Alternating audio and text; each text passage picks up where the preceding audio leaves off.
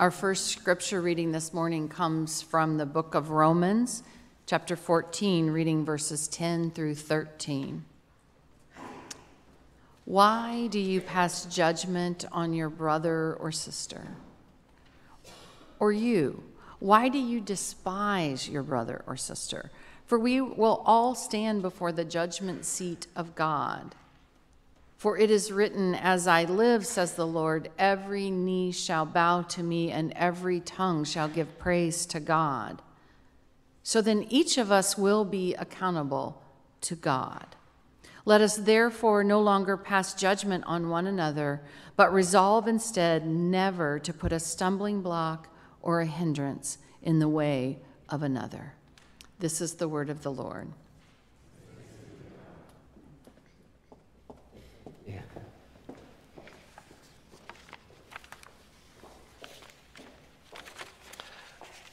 Our second lesson this morning comes from the word of our Lord. It comes from Matthew chapter 7, beginning at the first verse, where Jesus says to us, "Do not judge, so that you may not be judged.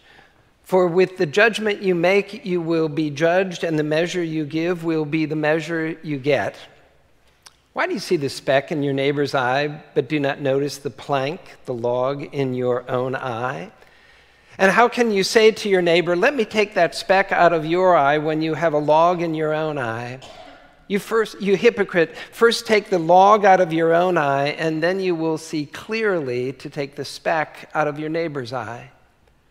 Do not give to dogs what is holy, and do not throw your pearls before the swine, or they'll trample them underfoot and turn and maul you. Ask, and it will be given to you. Search, and you will find. Knock, and the door will be opened for you. For everyone who asks receives, and everyone who searches finds, and for everyone who knocks, the door will be opened. Is there any among you who, if your child asks for bread, would give them a stone? Or if the child asks for a fish, will give them a snake? If you then, who are evil, know how to give good gifts to your children, how much more will your Father in heaven give good gifts to those who ask him? So in everything do to others as you would have them do to you. For this is the law and the prophets." Amen. And let us pray. Lord, thank you for the gift that you have given us of this day, of the privilege of worship. As we settle ourselves before you, we give you thanks for the opportunity to sit beneath the teaching of your word, and pray that we will have open hearts and open minds to hearing what you have to say to us, and then living into that truth in such a way that we will reflect something of your grace and glory. This we pray through Christ our Lord. Amen. In our Sermon on the Mount lesson this morning, Jesus gets very practical. He gives us 2 don'ts and 2 do's. His first don't has to do with don't judge one another. And in a word, he says, don't. Why? He says, do not, or don't judge others so that you may not be judged. For with the judgment you make, you will be judged, and with the measure you give, you will get. That kind of sounds a little bit like a family saying that I grew up with and we continue to refer to, of fair to fair and same to same. Now, being the youngest of 4 and the only boy, my same to same wasn't always the same as my older sisters, but my parents always made an effort to be fair to fair. And that proved itself as we grew older. We'd go home for Christmas break, and I'd immediately start looking at what my brothers-in-law were wearing, because I knew that I'd get the same flannel shirt that they had on. So when Jesus applies this fair to fair and same to same principle to our judging of others, he's not saying we shouldn't have courts of law or judges or juries. Nor is he saying that we should abandon our critical faculties of discernment, distinguishing truth from error, or goodness from evil, or right from wrong. But what he is saying is that we are in no position to judge one another, particularly in matters spiritual or eternal. It is God alone who knows the verdict for each of us, and we know that Christ alone is the one who sits on that seat, and he is the one who came not to condemn us, but to save us.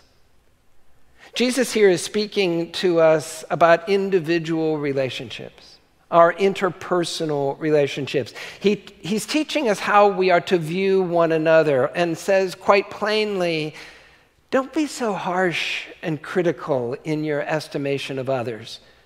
Instead, be more understanding and generous with one another. This really is a rephrasing of some of his earlier teachings. Recall in the Beatitudes, he says, therefore, blessed are the merciful, for they will receive mercy. In the Lord's Prayer, which we just prayed, we pray, forgive us our debts as we forgive our debtors. Fair to fair, same to same, measure for measure. So if it is our hope for God's mercy and forgiveness of our sins and transgressions, we must also be merciful and forgiving of others' sins and transgressions. Our relationship with God influences our relationship with one another. And as a result, we see here that our relationship with one another also influences our relationship with God. So if we hope to be forgiven, we're called to be forgivers. One morning after preaching a sermon on the parable of the talents, a woman shook the pastor's hand and said, thank you so much for your message. I have now discovered my talent. Really, he said, what is it? She said, criticism. I can be more critical of others than anyone I know. So what should I do with it? And without missing a beat, he said, go out and bury it. We're not called to be critical of one another, are we? Jesus gives the example here of the critical spirit when he's talking about seeing a speck in a neighbor's eye while we have a log in our own. And he ends by saying, you hypocrite. First take the log out of your own eye, and then you will see clearly to take the speck out of your neighbor's eye. We know our own human nature well enough to know that we tend to be more critical of others than we do of ourselves, particularly in those matters that we know are our sins, our faults, our foibles. There's great truth to the saying that we don't see things the way they are, we see things the way we are. And so Jesus gives us this commendation to first do the necessary self-examination, the log extraction from our own eyes before we look too closely at the speck in our neighbor's eye. And ironically, when we do that, we often find that that speck that we've noticed in the other isn't really worth mentioning at all. So in this teaching, Jesus, is he saying to us that we shouldn't be discerning, that we shouldn't be discriminate of others and their actions? No, I don't think so at all. To the contrary, I think he is insisting that we be discriminate in his second don't. He says, don't give to dogs what is holy, or throw your pearls before the swine. Now, I will confess to you, that's a difficult passage for us to unpack. But what I believe he is saying is we must be discerning with our words and with our actions towards one another, knowing when to engage and when not to engage, when to speak and when to keep silent. There is a right time, there is a right place, there is a right way for us to speak truth to one another, to step into one another's lives to help, even a right time and place to share the gospel message. But falling in line with what he has just said about judging others, we all know that there are ways that we can speak truth to one another that is far from being kind. That there are ways that we can offer advice or assistance to one another that is way more critical than it is helpful. And even there are ways that we can speak the blessed good news of the gospel in ways that sound a lot more like condemnation than they do offering the free gift of salvation. We're called to be discerning, enough to wait for the right time to say the right word or to take the right action in the right way, so that it will be gladly welcomed, that it'll be appreciatively received as a great treasure that it really is. So putting a finishing touch on his two don'ts, he offers two do's, beginning with do ask, do seek, do knock. For everyone who asks receives, everyone who seeks finds, everyone who knocks the door will be opened. Plain and simply, this is Jesus' invitation to us. It's his encouragement to us to pray. And about what should we be praying, what should we be asking, he doesn't say, does he? It's almost as if the content of our prayers is not nearly as important as is the relationship we have with God in the conversation. He's told us earlier that we don't need to heap up empty phrases like the Gentiles do, who think they'll be heard for their many words. So we don't need to badger God in our prayer, but we are encouraged to ask, to seek, to knock. Simple asking receives. Simple seeking finds. Simple knocking opens doors. I mean, consider this, how often we lie awake at night and think about our problems, and we talk with our friends about our concerns, and we muddle through life's difficulties. But how often do we pray? Jesus here promises unconditionally an audience with our Heavenly Father. And all we need do is ask. Now, admittedly, we all know people who have asked and sought and knocked and then been disappointed when they don't receive that which they're asking for. We are those people. We understand that. I've sat with many faithful people, as I'm sure have you, who have offered fervent, heartfelt, desperate prayers which seemingly were not answered, or at least not in the ways they wanted.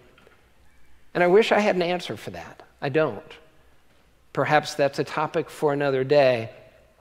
This question of the unanswered prayers of the faithful is one of the great mysteries of our faith. But Jesus doesn't seem concerned about that here in this particular teaching. Rather, he seems more concerned that his followers aren't bold enough, aren't confident enough in their faith, simply to take advantage of one of the great privileges and blessings of being a child of God, that being the privilege of prayer. Oh, what peace we often forfeit. Oh, what needless pains we bear. All because we do not carry everything to God in prayer. So do, Jesus says. Pray on, child of God. Pray on. Jesus' final do in this lesson really could be the capstone conclusion to the entire Sermon on the Mount, when he says, in everything do to others as you would have them do to you. For this is the law and the prophet. He says, he sums it all up in this way. And in a very similar way, you've heard me say, when in doubt, do the loving thing in the loving way. So Jesus takes this teaching to say, we can know the will of the Father for others most of the time simply by consulting the desires of our own hearts. So when you aren't quite sure what to say to someone or what to do for someone, perhaps we can start by simply asking ourselves, what would I like them for me to do? What would I want them to do for me in that same circumstance? What would I hope they would say to me in my time of difficulty, and then do that. That may prove to be the most loving and helpful thing you could ever do, even if that doing was not a doing at all, but was simply a being. Let me close with this story, which I believe captures the essence of both of these do's and don'ts that Jesus is teaching on. In his book, The Ragamuffin Gospel, Brennan Manning tells the story of Fiorello, that's a hard word for me to say, LaGuardia, same fellow who was named with the airport in New York. Mayor of New York City during the days of the Depression and throughout World War II. He was a colorful character, 5'4", always wore a carnation in his lapel, but he was undaunted enough that he would ride the New York City fire engines and he would go along with the raids of the speakeasies with the police department. He was known to take entire orphanages to baseball games. And when the newspapers were on strike, he'd go on the radio and read the Sunday comics to the children. So one bitterly cold night in January of 1935, Mayor LaGuardia turned up at night court in one of the poorest wards of the city. The mayor dismissed the sitting judge for the night and took over the bench himself. Within a few minutes, a tattered old woman was brought into him. She was charged with stealing a loaf of bread. She told the mayor, now the judge, that her daughter's husband had deserted her, that her daughter was sick, and her 2 grandchildren were starving. And despite her pleas, the shopkeeper from whom the bread had been stolen refused to drop the charges. "It's a bad neighborhood, Your Honor," the man told the mayor. "She's got to be punished to teach other people here a lesson." LaGuardia sighed. He turned to the woman and said, "I've got to punish you. The law makes no exceptions. $10 or 10 days in jail." But even as he was pronouncing his sentence, he was already reaching into his pocket. He extracted a bill and tossed it into the top hat he was famous for wearing, saying, "Here is the $10 fine, which I now remit. And furthermore, I'm going to fine every one of you in this courtroom 50 cents for living in a town where a person has to steal a loaf of bread so that her grandchildren can eat. Mr. Bailiff, collect the fines and give them to the defendant." The following day, the newspapers in New York City reported that $47.50 was turned over to the bewildered woman who had stolen the loaf of bread, 50 cents of that amount being paid to the red-faced grocery store owner, while some 70 petty criminals, people with traffic violations, even New York City police officers, each of whom had to pay 50 cents for the privilege of doing so, gave the mayor a standing ovation. I love that story. So often we think of judgment of others in a negative, cynical, critical, demeaning way. And so that's how we practice it. But what if we thought of our judgment of others in a positive, uplifting, life-giving way, as God does us? Of course, Jesus says, don't judge at all. But if we must, let us judge as God judges. This God who is gracious and merciful, slow to anger and abounding in steadfast love. For with the judgment we make, we will be judged. And the measure we give will be the measure we get. Fair to fair and same to same. Amen. And let us pray. Lord, we know we fall far short of your glory, and we know that you know that about us. Yet we also know that you came not to condemn us, but to save us, to restore us, to redeem us. As we have been forgiven, let us be forgivers. As we have received your mercy, let us share mercy.